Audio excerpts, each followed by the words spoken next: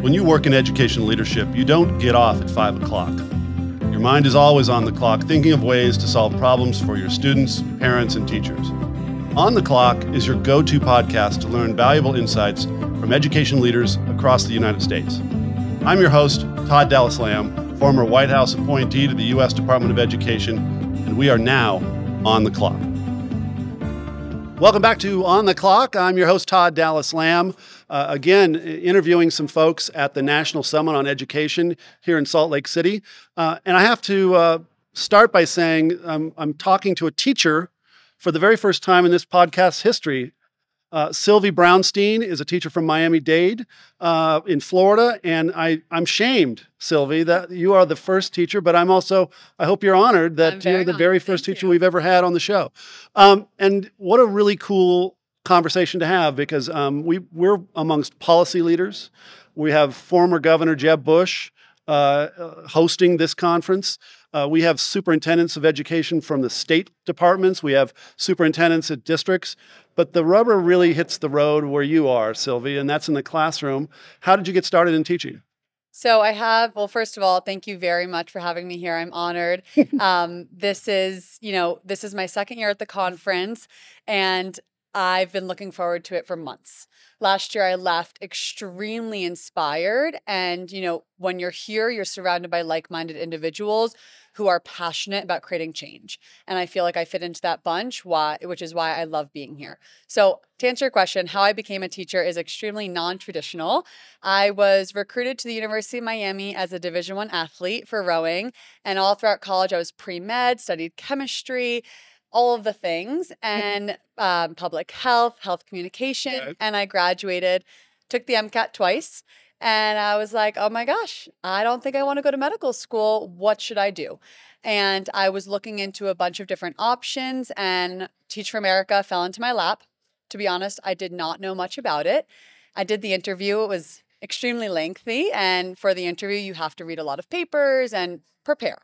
And in doing so, I learned about the inequities, and I learned about the opportunity gaps. And I was just completely shocked because, every child deserves an opportunity to learn and to receive an excellent education. And that's just not the reality right now. So I joined Teach for America thinking it would be a 2-year commitment and then I'd do something else. And here I am in my third year, still at a low-income Title I school. And, my students keep me coming back every day. They love learning, and they're sponges, and they want to learn. And where did you start teaching when you came out of when you started with TFA? In Overtown in Miami. So it's a low-income, high-crime area, which is experiencing a lot of gentrification now. So I'm seeing the population. Our school was over 99% Black, and now we have in my classroom over 40% Hispanic children. So we're seeing that shift happen. And I'm at the same school where I started with Teach for America. Wow. And growing up as a young rower, where was that? Where did you grow up? So I grew up in Connecticut. Where? In Greenwich, Connecticut. Of course. I am very grateful. My parents provided me with all of the opportunities I needed to succeed. I went to public school, had a great public school education, did all the things, right? Was in the school band, was an athlete. And, going to college, I kind of was in a bubble, right? And it wasn't until Teach for America where I was exposed to all of these inequities and, challenges that not everyone, but more than we'd think are facing. It's got to be an amazing transition. I've been to Greenwich many times. I have family there. It's, let's face it, not very diverse. How much of a transition was it for you to walk into a Title I school and try to figure out how to relate all of the knowledge that you picked up? Sounds like you did a lot of amazing work in college to kids who, probably not used to seeing a 6'2" white woman talking about chemistry with them. Yes, exactly. So when I first started, I taught 5th grade. Yep. Now I'm teaching first grade. Yeah. And I honestly did not feel like I fit in at the school, but I was surrounded by inspiring individuals. 2 of my colleagues are here at the conference today. And together we created a community where I feel like I didn't have to kind of hide where I came from and maybe be, embarrassed, but kind of embrace it. So I talk about travel with my students. I talk about the opportunities I've had. I talk about, the classes I've taken in college and expose them to those, experiences that they can one day want it for themselves and they can know it's out there and be successful. Well, I mean, I wish I had more of you in my life as a teacher's in front. You are so inspired. I really can feel the energy that you bring. I mean, I really think we could use more teachers. Now, you and I, when we first talked before the show, you wanted to talk about social emotional learning. Yes. I've been around longer than you have, and I've heard a lot of buzzwords in American education. And I'd say social emotional learning is at or top of the list the last 5 years or so. Absolutely. It's also become a little controversial, and I wonder sometimes if we don't say it so much, it almost means nothing. When you think of social emotional learning, what do you think of? What does it mean to you in a few words? So first of all, thank you very much for, acknowledging my passion. It's there. And especially when it comes to SEL, which is, the abbreviation for social emotional learning, I get excited. Social emotional learning provides students and adults with the tools they need to live their daily life. So things that we kind of take for granted, like self-awareness. How are you feeling right now? What does that feeling look like? What does it sound like? How do you act upon it? Things that come naturally to some don't come naturally to others. So I'm providing students with the opportunities to learn about self-awareness, to learn about relationship building skills, to learn how to cope with stress, to learn how to organize, how to communicate, all of these essential life tools. So I right now this year I'm teaching math and science, but my goal is to teach these children how to become good human beings, how to live a life of kindness and mindfulness and be aware so that they can, help this world and they are our next generation of leaders. Is resiliency, one of the building blocks of SEL? Absolutely. My students come in with stories that, could make you shed a tear with their traumas and the disadvantages that they face. And I'm teaching them how to deal with that because it's a lot for a 6 or 7-year-old to process, seeing their uncle get shot the night before. How are they supposed to show up to school and sit up nice and tall in their scholar position and engage in a conversation without processing that? How do you handle that? So I have that very instance. Yeah, absolutely. So my class is a family. We have trust, we have vulnerability, we have community and inclusiveness. The second you walk in my door, you'd feel it. Anyone and everyone is welcomed. So students know at the door, if they need to tell me something, they can step aside, and everyone, when they come in, they have their morning work. And I also have my one-on-one check-ins. So if something is coming up that's top of mind, we'll talk about it right then and there.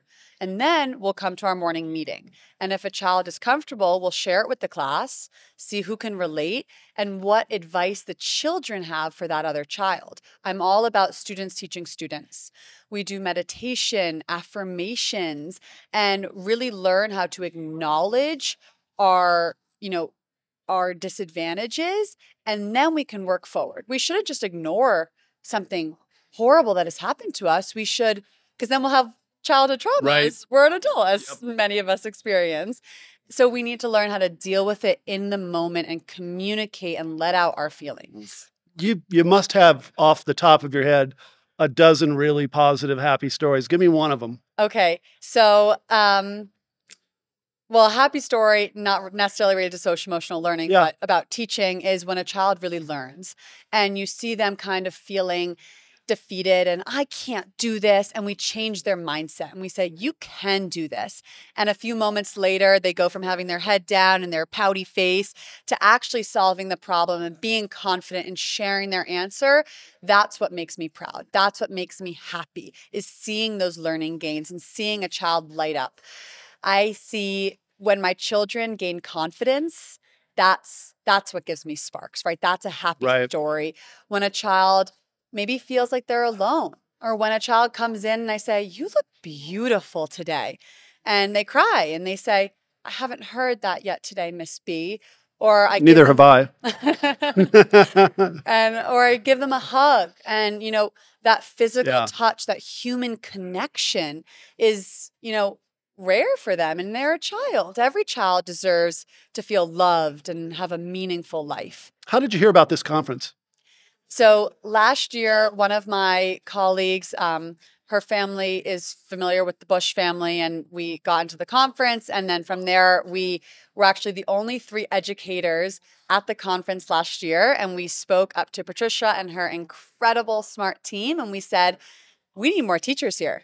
There are amazing policies being discussed, school choice, red zones, all of it. Why don't we know about that as teachers? Let's get teachers here on scholarship because it is expensive, and let's have these discussions. And, Excel and Ed is very transformative. And when you have an idea, they listen and they run with it. And I admire that about this group. And now we have 51 educators, 51 teachers here at this conference. I heard him acknowledge you guys this morning. That was really cool. Yeah. Last thing is, what's the plan for Sylvie Brounstein the rest of the way? Do you have a roadmap for going higher in education? So I'm finishing up my master's right now in education and social change. And I also work for a nonprofit called Breakthrough Miami, in addition to teaching. And Breakthrough is an opportunity generator. And what I do there is I create the mental health, social emotional wellness curriculum. We call it wellness because it's embodied not just in learning, but also the students, the scholars' enrichments, and seeing their success in their emotional intelligence is fueling me right now. So I'm going to take my passion for social emotional learning, and I'm going to continue to learn more and connect with incredible, inspiring colleagues and see where that takes me. Well, Sylvie Brounstein, thank you for being on the clock. I think I can promise that I'm going to hear and see more of you down the road. Thank you. You seem like you have a lot of runway for a lot of success, and thank you for what you do, and thank you for being on the show. Thank you very much. Before we close out, I would like for you and for all of your smart listeners to join me in taking a few deep breaths just to recenter before we go on with our busy day. So breathe in. Exhale. Breathe in. Exhale. And now you can go on with your day. Very good. I feel better already. Good. Thank you so much. Thank you very much for having me. Thank you for listening. If you enjoyed this conversation, subscribe to our YouTube channel and find us on your favorite podcast platform. On the Clock is part of the Strategos Podcast Network. To view the entire lineup of shows, please visit us at strategosgroup.com. See you next time.